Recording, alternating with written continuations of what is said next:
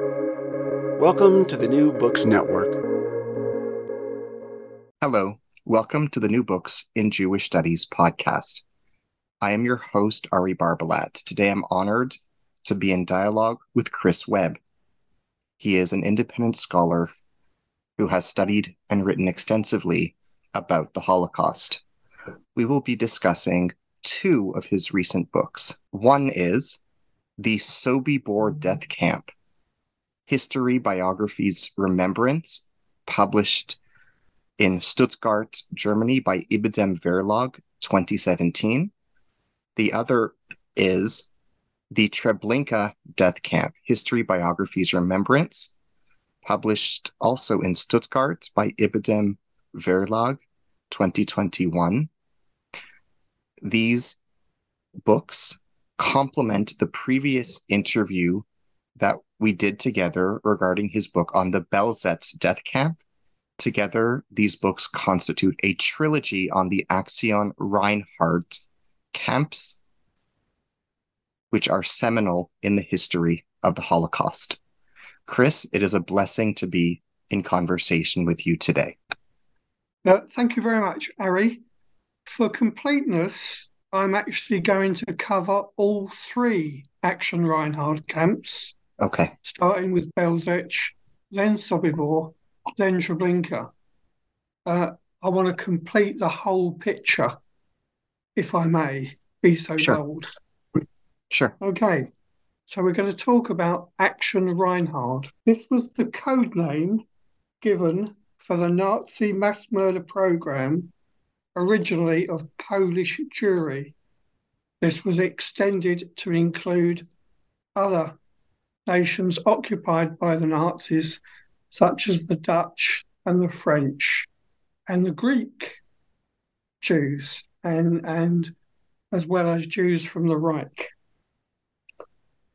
The Aktion Reinhard program was headed up by Odilo Globocnik, the SS and Polizeiführer for the Lublin district. The program commenced with the deportations of Jews from Lublin to Belzec in March 1942. Following his death in Prague, the program was named in honor of Reinhard Heydrich, the head of the Reich Main Security Office. Globocnik was authorized to build 3 purpose-built death camps in the general government, which is the title for Poland. At a meeting with Himmler and Kruger, who was the higher SS Polizeiführer Ost, at Rastenburg on October the 13th, 1941. 3 camps that were built were Belzec, which was started in November 1941, Sobibor and Treblinka, both in the spring of 1942. As soon as Tamala, who built the camps, Sobibor and Treblinka, as soon as he'd finished Sobibor, he moved directly on to Treblinka. The leading personalities in Aktion Reinhard was Odilo Globocnik, as I've already mentioned, who was born on April the 21st, 1904, in Trieste. A builder by profession, he played a leading role in the annexation of Austria to the Reich in March 1938. He was appointed to the post of Gauleiter of Vienna on May the 24th, 1938. But he was dismissed from this post for illegal speculation in foreign exchange. He was pardoned by Himmler and appointed to the post of SS Polizeiführer for the Lublin district on November the 9th, 1939.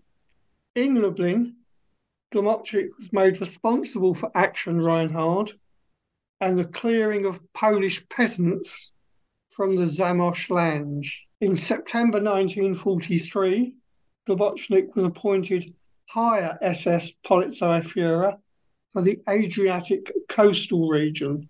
In December 1943, Himmler ordered Globocnik to provide him with a detailed statement listing the assets and financial achievements of Action Reinhard. Globocnik submitted this in January 1944. Key findings were 178 million Reichsmarks added to the Third Reich coffers. And Globocnik asked for medals for his men who'd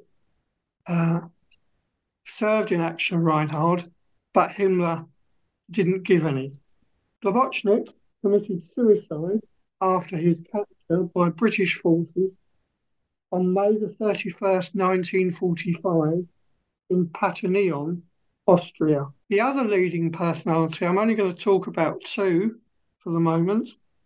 The second one, worthy of mention, is Christian Wirth, born on November the 24th, 1885 in Oberbolzheim, Württemberg. He served in the First World War on the Western Front. He rejoined the police in Stuttgart after the war ended.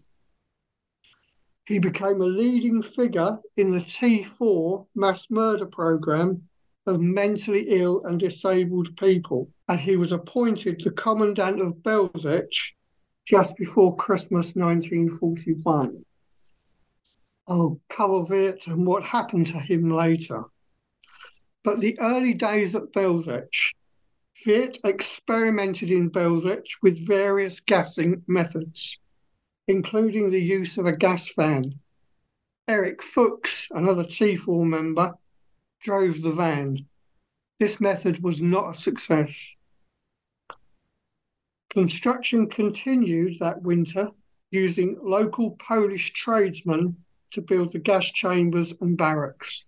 The SS staff numbered about 30, mostly recruited from T4, supplemented by SS volunteers, circa 120 of them, trained at the SS training camp at Travniki in the Lublin district, and they became known as Travniki Manor. Among the SS men were Schwartz, Fikes, German, Herring, Dubois, and Unverhaar, and the most notorious Travniki Manor in Belzec was Heinrich Schmidt.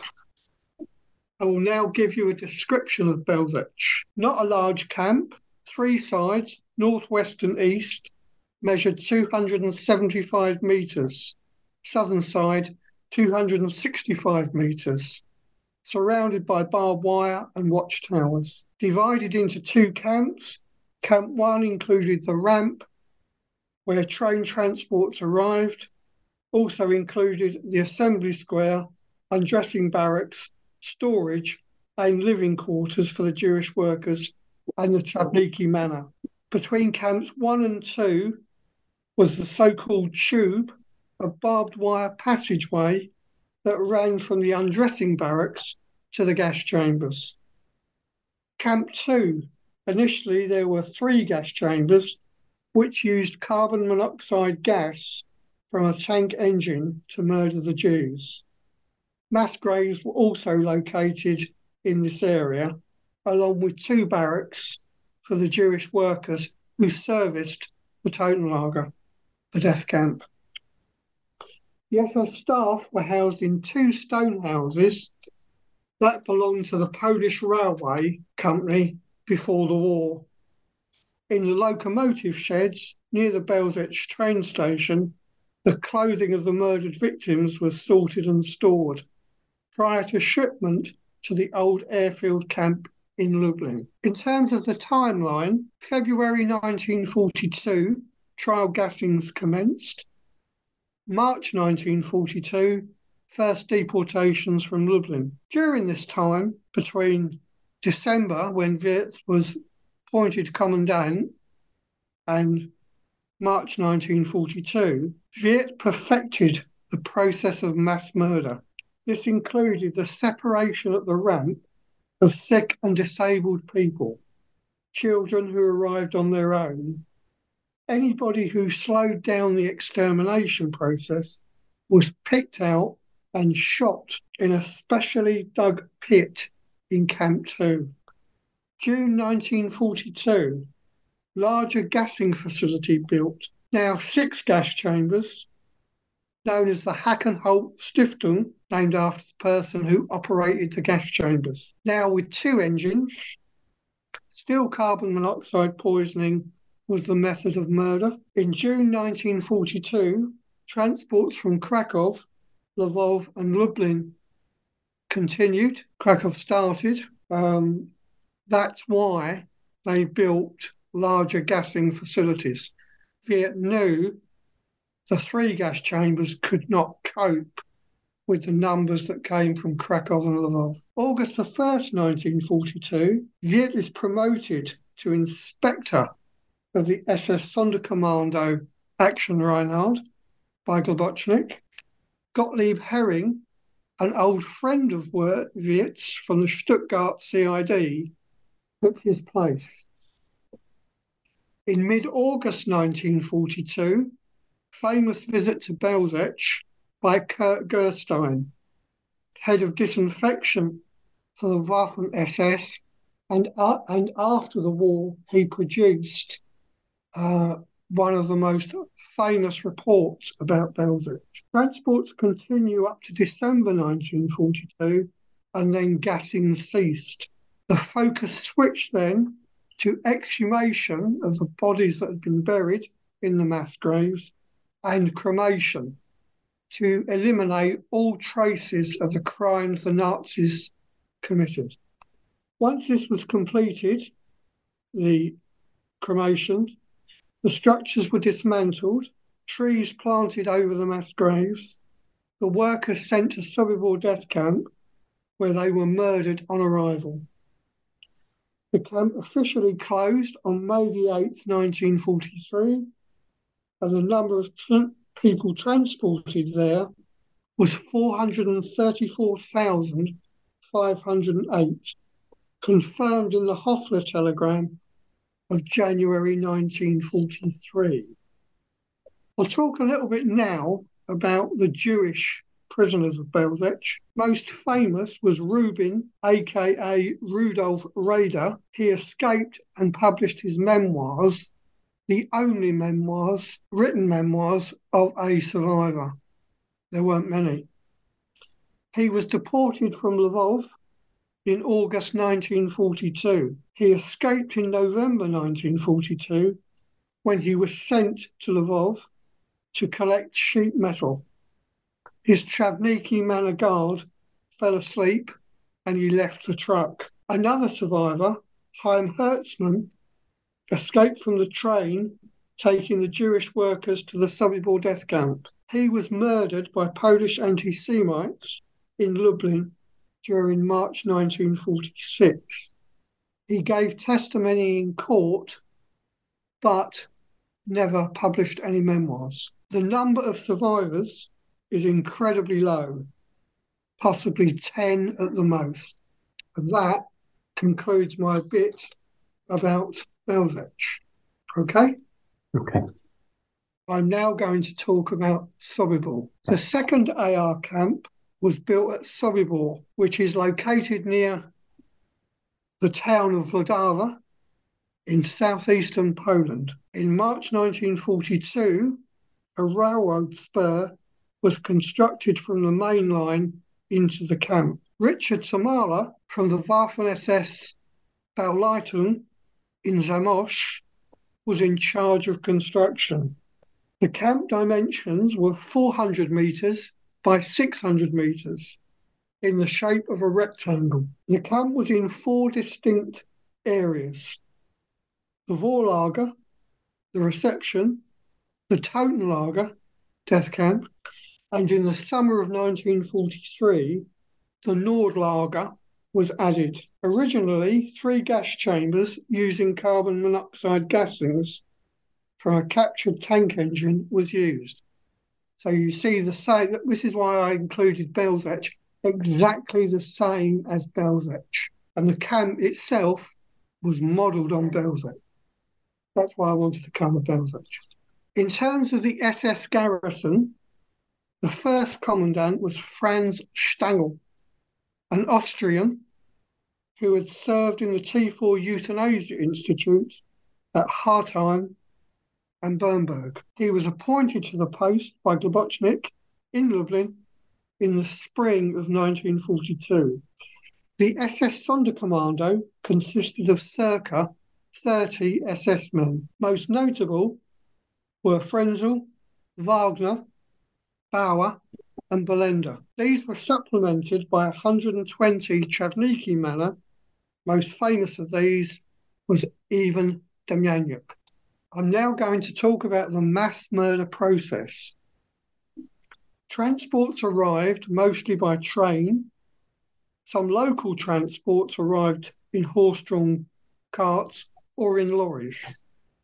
Thomas Blatt, for example, was transported to Sobibor in a lorry. Once unloaded at the ramp, these were the ones that came by train, the deportees were taken to the reception camp where they undressed. From there, they were led through the tube, a barbed wire passageway that ran to the 3 gas chambers in the Totenlager. Carbon monoxide gas from a tank engine was pumped into the chambers to murder the Jews, so exactly the same as Belzec.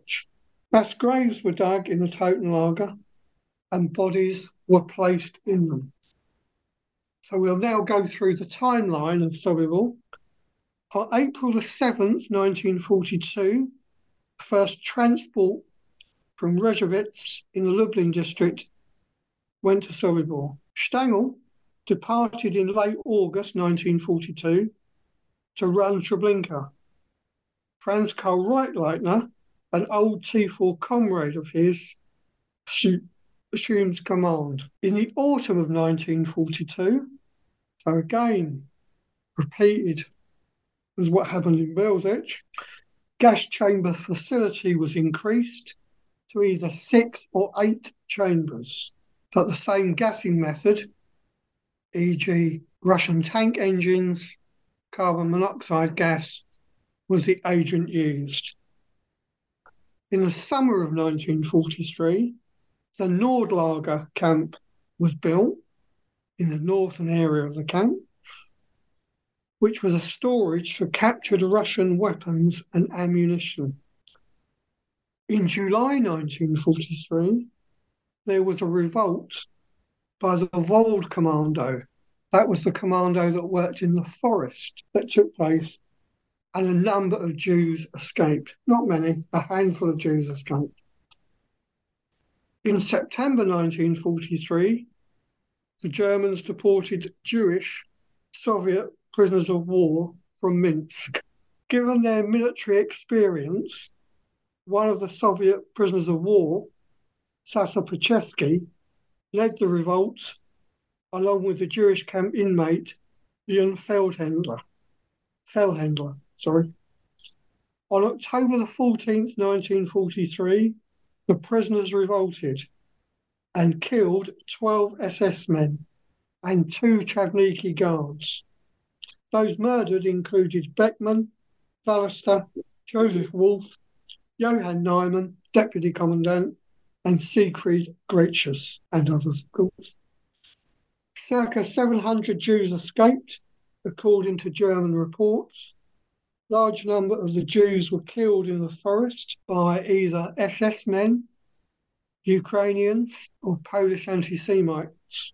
83 survived the mass revolt and other individual escapes that took place prior to the revolt. Notable survivors: Pachevsky himself, Thomas Blatt, Stanislav Smazna, and Kurt Thomas. Following the revolt, the gas chambers were dismantled. Some of the barracks were not destroyed, but were used by the Baudienst, the German construction service. Inmates from Treblinka were shipped from Sobibor to help dismantle some of the camp structures. A number of SS men from Treblinka were also sent to Sobibor to replace their fallen comrades. On November the 23rd, 1943, Gustav Wagner led the execution of the remaining worker Jews. According to official sources, circa 250,000 Jews were murdered in Sobibor. That completes my talk on Sobibor. We'll now come to the last camp in Action Reinhard, the biggest, which is Treblinka. Treblinka is located 66 miles from Warsaw. It's in an isolated, low inhabited part of the country, in a sandy and forested area, but contained very good rail links. Construction commenced at the start of April 1942, led by Richard Tamala, who had built Sobibor. Some historians claimed that Tamala also built Belzec, but that is unlikely, if not impossible, because Tamala was actually in Russia at that time, December 1941, working on the strong points on the East project that Himmler had ordered Globocnik to mastermind. So Tamala was not in Belzec at that time. The camp was 600 metres by 400 metres, divided into two distinct parts. The lower camp, where transports were received, sorting barracks, living quarters for the Jews, Germans and Ukrainians, and the so-called lazaret. The upper camp, which contained the gas chambers, the mass graves, and living quarters for the Jews who worked in the Totenlager. Now, the camp was surrounded by barbed wire, camouflaged with pine leaves so you couldn't see in it, and yes, you could not see inside. So it was well shielded from prying eyes. What I want to say and what I want to add here is the Totenlager in all three camps were completely separated from the other parts of the camp. There was hardly any transfer of personnel, only one, in Treblinka's case, which was Wiernik, was allowed to move between the two parts of the camp.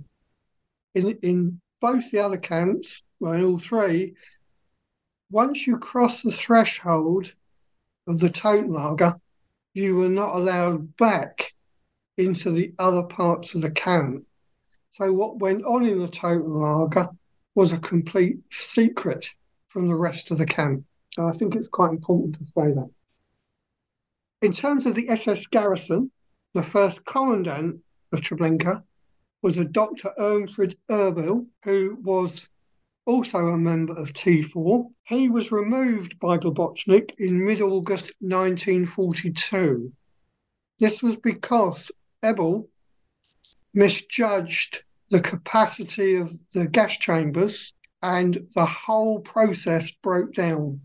There were corpses all over the camp. Everything was in chaos. Globocnik and Wirt were made aware of this, travelled to Treblinka in mid-August 1942 and basically sacked Erbil on the spot. Erbil was replaced by Franz Stangl from Sobibor, who I've already spoken about. Wirt and Stangl reorganised the camp. They built larger gassing facilities from 3 chambers to either 8 or 10. The Jewish survivors all say that there were 10. The Germans claim that there were 8 or even 6. Personally, Wiernik, who was a master of construction before the war, worked on the gas chambers. He said there were 10, and I believe him. I think there were 10. Wirt also introduced a lazaret, and this was the infirmary. That's the German military term for infirmary, where people who couldn't walk the process through the tube quickly enough, or disabled people, or sick, or unaccompanied children, were taken to the lazaret, which flew a Red Cross flag where they were shot in the back of the head by a small caliber for either rifle or pistol. Circa 30 SS men ran the camp, same as Belzec, same as Sobibor. These included Kuttner, Mietti, Mentz, Hertreiter and Mattes in terms of the leading personnel of the camp, and Kurt Franz as well. I'll tell you about Kurt Franz in a minute. They were supplemented by 120 Travniki manner, same as Belzec, same as Sobibor. Most famous of these were Ivan Marchenko, who was known as Ivan the Terrible, who operated the gas chambers and who was never brought to justice after the war. Okay, I will now describe the mass murder process. Transports mostly arrived by train via Malkinia, which was a large station at a junction, originally a border post to what was the Soviet Union. Transports were divided in 20 boxcars at the Treblinka village station and were pushed onto the ramp in Treblinka. Once unloaded, the arrivals were taken to be undressed, women and girls in a barrack, men in the open. The women and girls had their hair shaven and then were hurried through the tube to the gas chambers, followed by the men. Gassing was undertaken using carbon monoxide gas from a Russian tank engine, 3 chambers, quite primitive. Gassing took 20 minutes. Corpses were buried in mass graves, but later burnt on what was known as roasts. In terms of the timeline, the first transport from the Warsaw Ghetto arrived in Treblinka on July the 23rd, 1942. The Warsaw transports were then organised on a shuttle basis.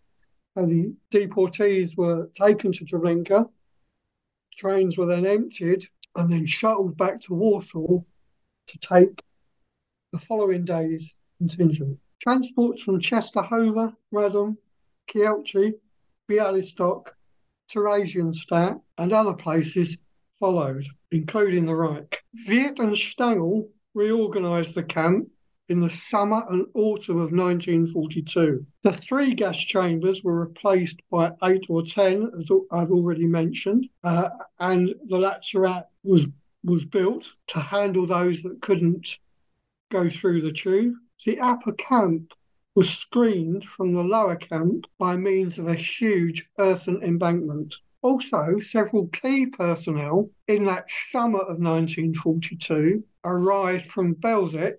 Wirth organised a number of SS men from Belzec to go to Treblinka, the most important one being Kurt Franz. Kurt Franz, who was in charge of the Travniki guards in Belzec, was also a member of T4 and had served in a number of T4 euthanasia institutes where he was a cook. Kurt Franz was an extremely brutal, sadistic SS man who constantly maltreated the prisoners. He had with him a huge St. Bernard cross dog called Barry, which he used to set on the prisoners. He was most feared and he was the most brutal of SS men in Treblinka. And his arrival as deputy commandant was particularly significant. Following Himmler's visit in early 1943, transports from Greece and Macedonia in the spring of 1943 arrived in Treblinka. Himmler was impressed with Treblinka, but was concerned to find that the bodies had been buried and not cremated. And obviously, with the Germans now losing the war, Himmler was anxious to erase all traces of the crimes that had been committed. So he ordered all the corpses to be exhumed and cremated, which became the major focus of Treblinka during 1943. And the corpses were cremated on roasts, which were rails on a concrete base with corpses piled on top of them and then set alight using petrol. This method, I believe, Wirth had witnessed in Chełmno being done by Paul Blobel, who was in charge of Sonderaction 1005, which was charged with erasing the traces of crimes in the East. Rudolf Hirsch from Auschwitz also witnessed the same burial procedure, and he introduced that in Birkenau as well. The revolt in Treblinka took place on the 2nd of August 1943. A small resistance committee planned the revolt over many months. Main leaders of the revolt were Zoltenblock, better known as Zello, Galeski, Camp Elder, Lublin, Cheraski, Kurland, who was the capo in charge of the Lazarette, and Dr. Leichhardt. None of these men actually survived the revolt. Well, Galeski survived the revolt, I tell a lie, but swallowed poison just after escaping. But the rest were killed during the revolt. The revolt was triggered earlier than planned by a shot, which they saw as a sign, which was going to be a sign at about 5 o'clock. But the revolt happened at about, I think it was about 3:30. Wooden structures were set on fire.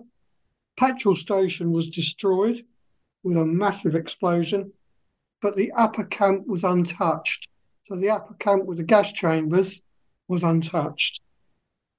Circa 200 Jews escaped and 60 were alive at the end of the war. Those survivors include Wienik, Willenberg, Tejman, and Rosenberg. Tejman, incidentally, and Rosenberg was somebody that I managed to strike up a friendship with and wrote to for many years. After the revolt, Stangl and the others were sent to northern Italy. Kurt Franz, who I've already described, was appointed as the last commandant of the camp to oversee the camp's liquidation. Transports from Bialystok were the last to be handled at Treblinka on August the 21st, 1943.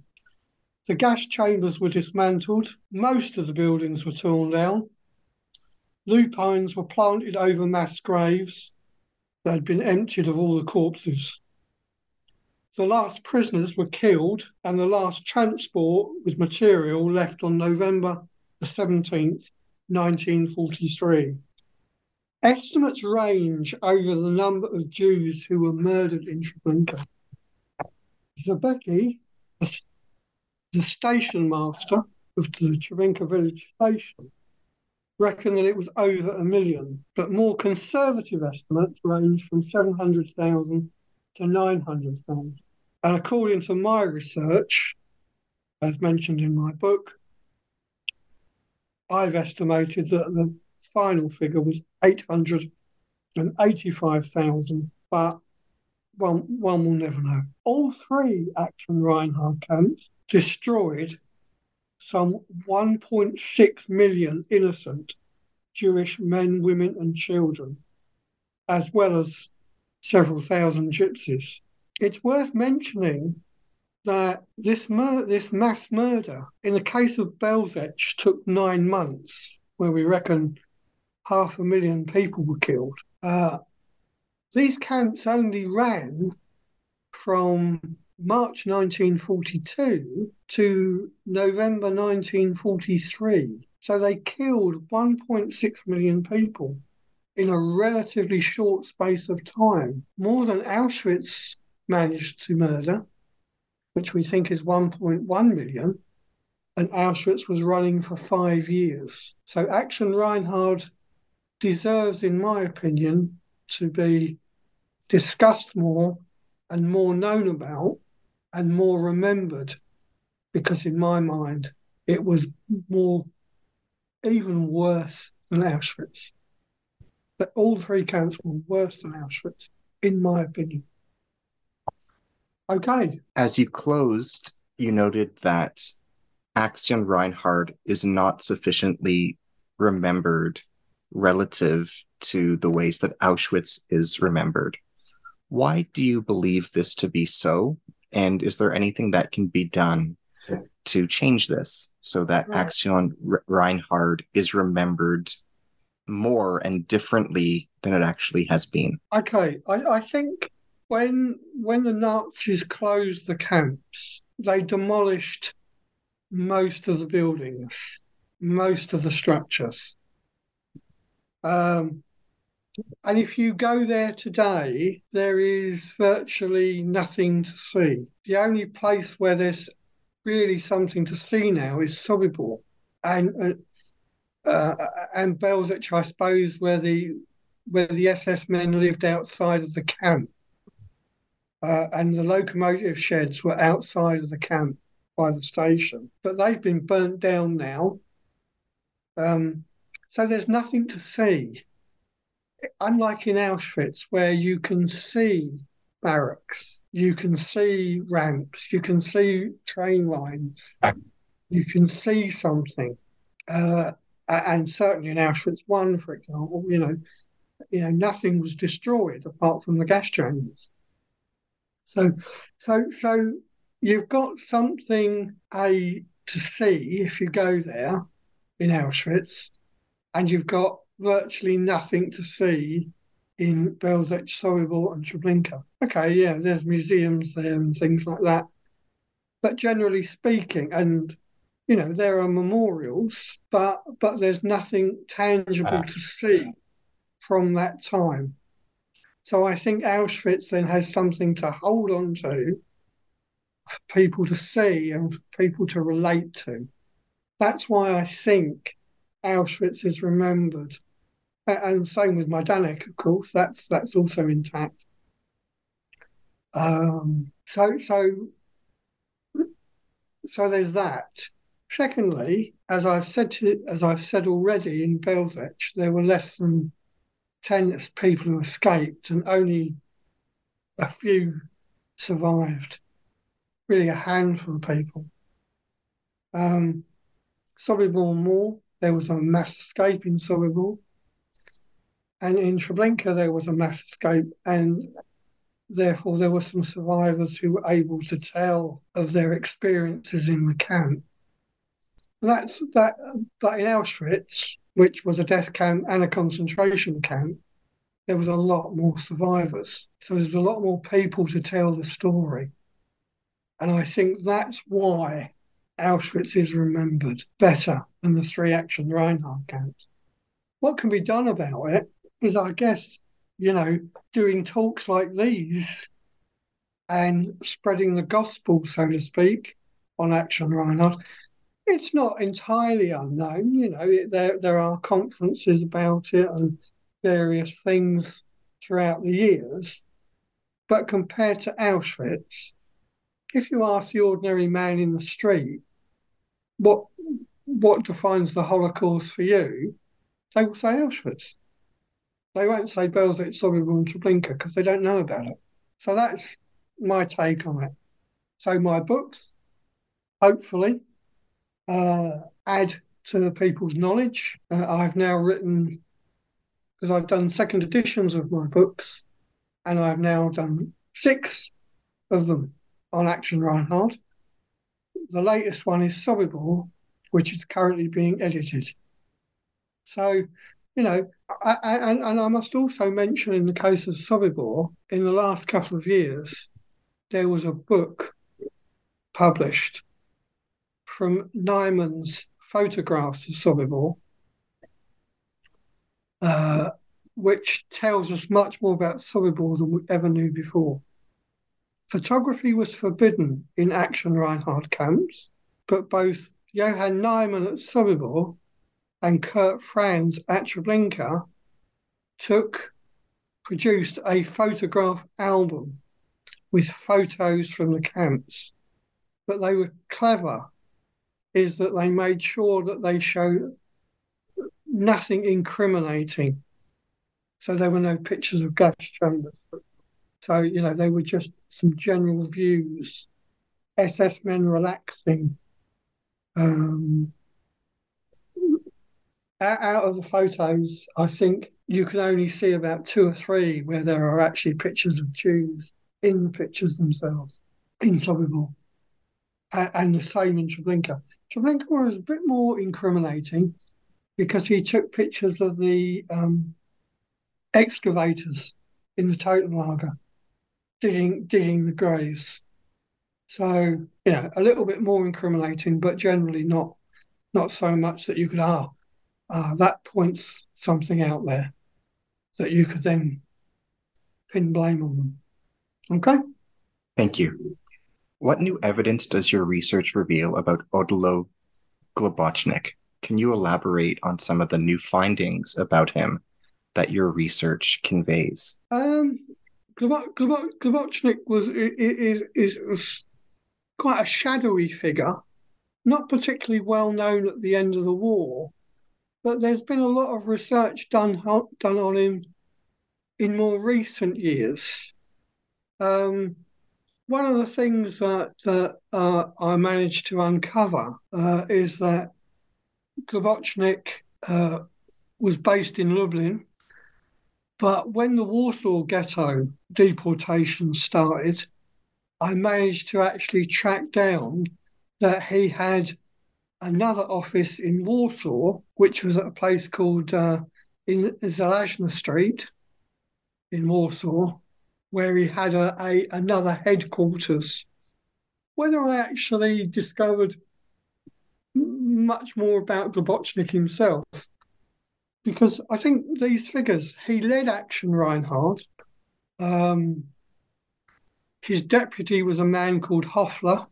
He's the person who wrote the telegram that listed the number of Jews sent to Belzec, Sobibor and Treblinka. Funnily enough, also included Majdanek in this telegram, or Lublin. And Lublin was actually not part of Action Reinhard. The only part that the Lublin camp, now known as Majdanek, played in Action Reinhard was that the old airfield camp, which is opposite it, is that the clothing was actually sent to the old airfield camp in Lublin to be disinfected and then shipped onto the Reich. But in essence, Majdanek was not classed as part of Action Reinhard. So that's an important bit of research that I've done. I've uncovered a bit more about Globocnik's personal history prior to heading up Action Reinhard. I wouldn't claim that my research is novel in that respect. I have done some novel research, which is new, which I will mention, is that Rudolf Beckmann, who was murdered at Sobibor, for years and years and years, lots of eminent historians have written about Beckmann, saying that he was born in Osnabrück. And with my latest book, I and a few others, with their help, we discovered that Beckmann was not born in Osnabrück. He was born in a place called Böhr, which is in Gelsenkirchen in the Ruhr. And we were able to find out things about him, where he was in T4, where he was buried. We confirmed that he was buried in Helm after the revolt. And I'm very proud of that research, because that to me has cleared up some unknowns that actually I've been researching for 20 odd years. So I'm very pleased about that. That's in my next book. Next question. What does your research reveal about the controversies surrounding Ivan the Terrible, so-called Ivan the Terrible? The trial of the so-called Ivan the Terrible in Israel in the 1980s aroused considerable controversy. What information is presented in your research that might shed new light on the trial of Ivan Demjanjuk in the 1980s? What does your research say about the quote-unquote real Ivan the Terrible How does your research contribute to debates surrounding the legacy and controversy of Ivan Demjanjuk, also known as That is a Ivan the great Terrible? that is a great question. Ivan Demjanjuk. Well, let's say the Russians who made information available to the OSI in America. The Russians interviewed an untold number of ex-Chavniki men who'd served at Treblinka, who testified that Ivan the Terrible was a man called Ivan Marchenko. And this was known in the 70s, 60s and 70s. It was known that Marchenko was Ivan the Terrible. So why the Israelis arrested Ivan Demjanjuk as Ivan the Terrible, I will never know, because it was clear as day from all these testimonies that Ivan Marchenko was Ivan the Terrible. And I have about 50 or so testimonies pointing to that fact, that Ivan Demjanjuk could never have been Ivan the Terrible, because it was Ivan Marchenko, who was, like Demjanjuk, who was a captured Russian prisoner of war, came from the Ukraine. He was married. He had 3 children. After the war, these former colleagues of him said that Marchenko had gone to Italy and eventually joined the partisans and was never ever traced and never ever brought to justice. But did you know that, believe it or not, in Treblinka, there were a number of Ukrainian peasant girls who were employed by the SS doing their laundry and looking after them. Even they reported about Ivan Marchenko. So it wasn't just even the Ukrainian Chavniki men who said about Marchenko, but also these girls and women who were employed by the SS also mentioned Ivan Marchenko. So there is no controversy, because Demjanjuk quite clearly was not Ivan the Terrible of Treblinka. And the fact that his death sentence was overturned and his appeal was successful proves that point. So there is no debate, there is no controversy. That is fact. Demjanjuk was at Sobibor. He had a Chavniki ID card that said he was at Sobibor, but there is never any mention, apart from one Chavniki man said he was at Treblinka, but he's the only one. Well, I can't remember his name now, but only one said he was at Treblinka. Most of the others didn't know him and just said that Ivan the Terrible was Marchenko. Does that answer your question? Thank you very much. Yes. Speaking of And Russian... I should add, I have, by the way, some personal documents or copies of documents with Marchenko, with where he was born and his details and whatever. So, yeah, I have no doubt in my mind. I have his Chavniki, a document for a Chavniki. So I have no doubt that Marchenko is our Ivan the Terrible. Awful man, absolutely awful man. Sadist, brutal sadist, drunkard, nasty piece of work. Speaking of Russian prisoners, can you tell us about the Trauniki Manor, the Red Army prisoners of war who volunteered to serve the SS? What roles did they play in cruelties perpetrated? Can you elaborate? Yeah. The Germans selected Russian prisoners of war to serve. They were kept in absolutely awful conditions, starvation conditions, and it's no great surprise that a number of them volunteered. And basically speaking, the Germans could not have achieved what they achieved without the help and the service of these mainly Ukrainian, but not all, but mainly Ukrainian former Red Army soldiers who were selected and then trained to serve at the 3 Action Reinhard camps. Basically, they did normal guard duties. So they guarded the prisoners off the trains. They guarded the prisoners right through the process, right through the tube to the gas chambers. The Ukrainians were used to force people into the gas chambers. And the Ukrainians then guarded the Jewish prisoners.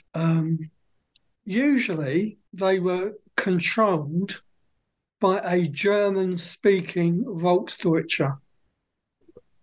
So obviously for ease, then the Germans could command the Volksdeutscher, who obviously then could speak German and Ukrainian, to guard the prisoners. So they were never in great positions of authority, but they just carried out the normal. They manned the guard towers. They patrolled the fences. They guarded the work commandos. And that's what they did. And obviously they were also involved in executions of people. But at a basic level, basic military level. And most of them, not all of them, but most of them were never brought to justice. So you can tell that there was about 30 in each of the 3 camps. So that's roughly about 100 individuals. Some of them were tried after the war and killed, executed. Some were given prison sentences, but the vast majority were never brought to justice. Does that answer that question? Yes, thank you. Can you tell us about Sinti and Roma victims of Action Reinhardt? What does your research reveal? Right, okay. In Belzec, prior to the establishment of the death camp, there was a gypsy camp, and gypsies from the general government and the Reich were sent there, and they worked under very difficult conditions, building the so-called Otto Line, which was a defence fortification between the general government, e.g. Poland, and the Soviet Union. These camps closed down about 18 months before Belzec was opened, and the gypsies there were scattered throughout Poland. I've in my research, I found nothing to talk about transports of gypsies arriving at Belzec.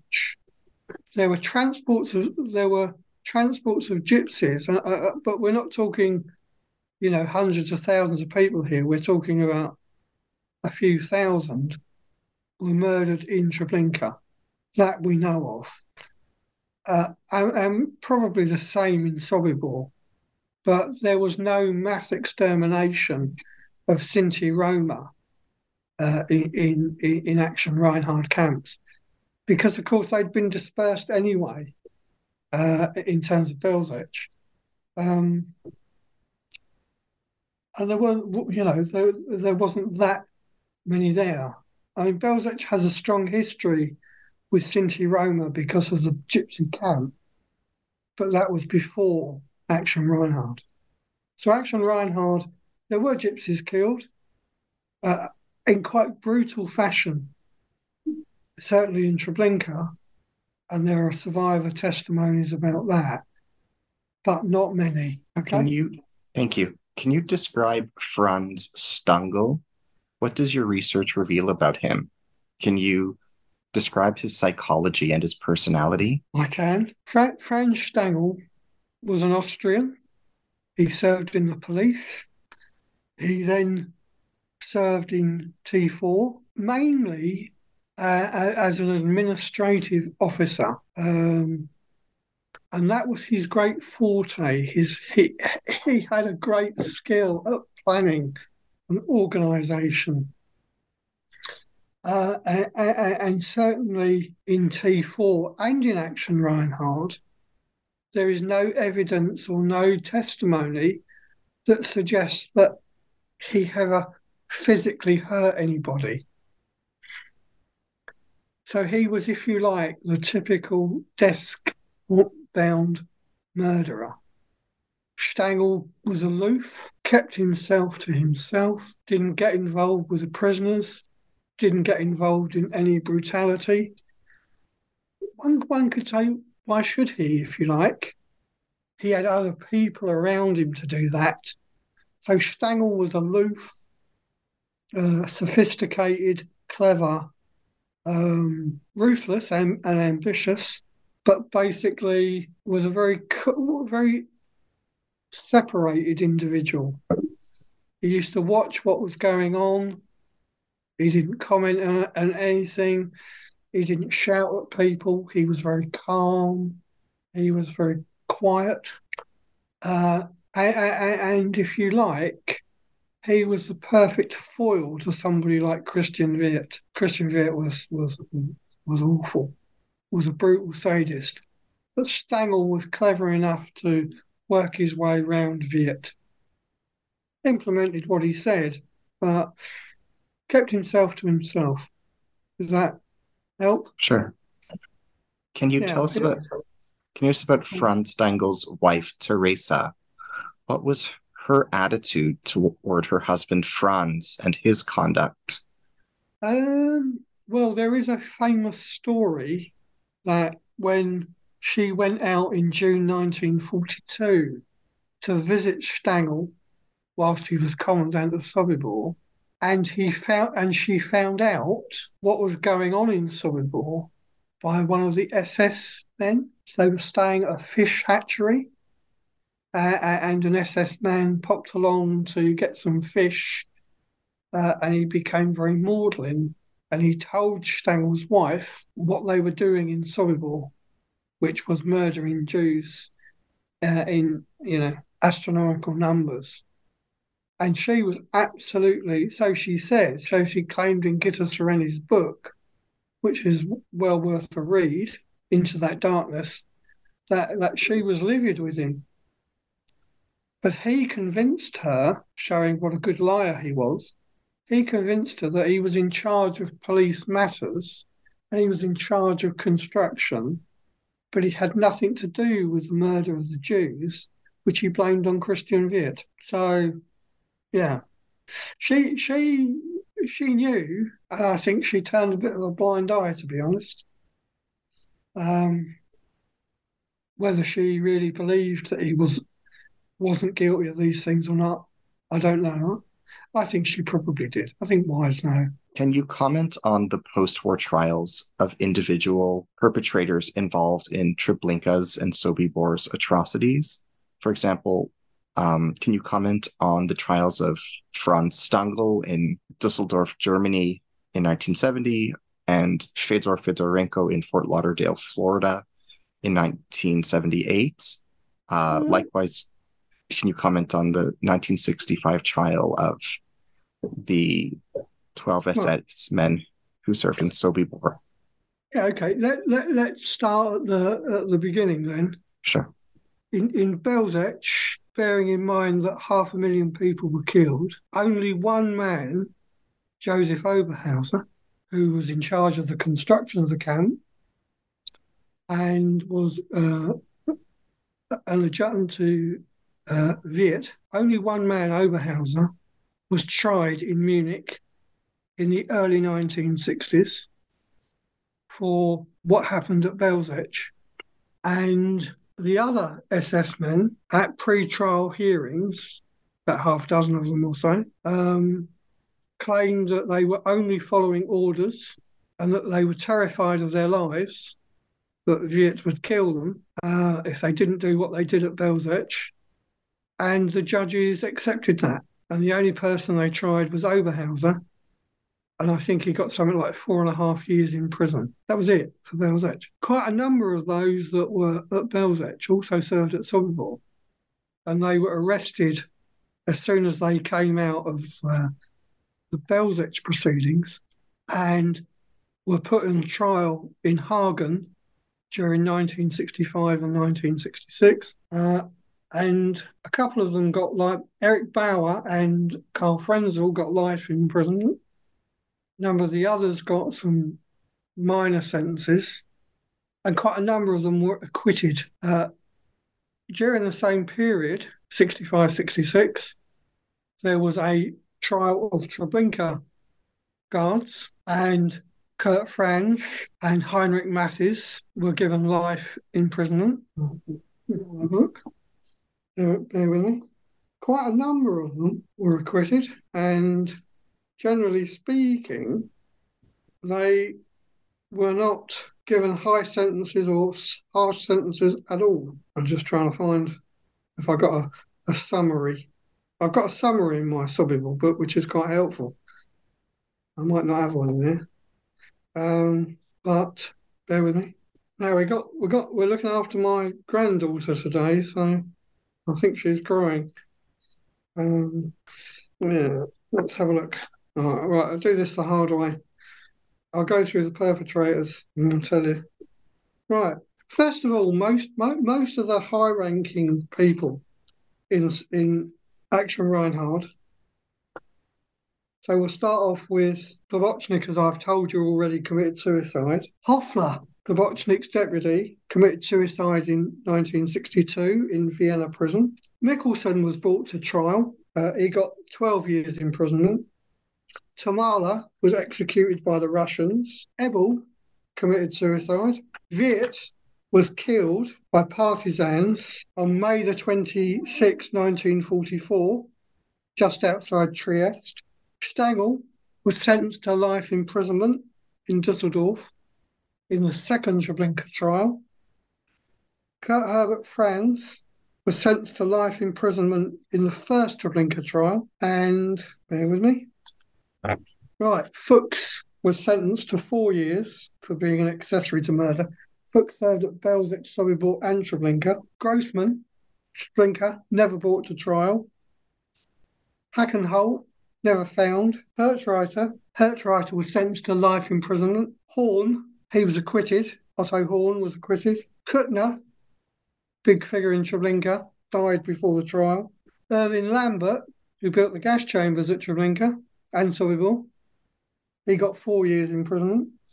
Mattis got life imprisonment. He was head of the Totenlager. Mentz was sentenced to life imprisonment. Mietti, who was in charge of the Lazarette, he was sentenced to life imprisonment. Munzberger, who looked after the gas chambers, he got 12 years. Rum got Franz Rum, Treblinka, 3 years. Stadi, who was an administrative officer in Treblinka, he was sentenced to 7 years. Suckermel, 6 years. That's it. So you see there that the vast majority were not brought to trial or received very, very, very light sentences. I've been in dialogue today with Chris Webb. We've been discussing 2 of his recent books, the Sobibor Death Camp, History Biographies Remembrance, published in Stuttgart by Ibiden Verlag 2017, and the Treblinka Death Camp, History Biographies Remembrance, also published by Ibiden Verlag 2021. Chris, it has been a blessing and an honor to learn from you. Thank you. Yeah, you're very welcome.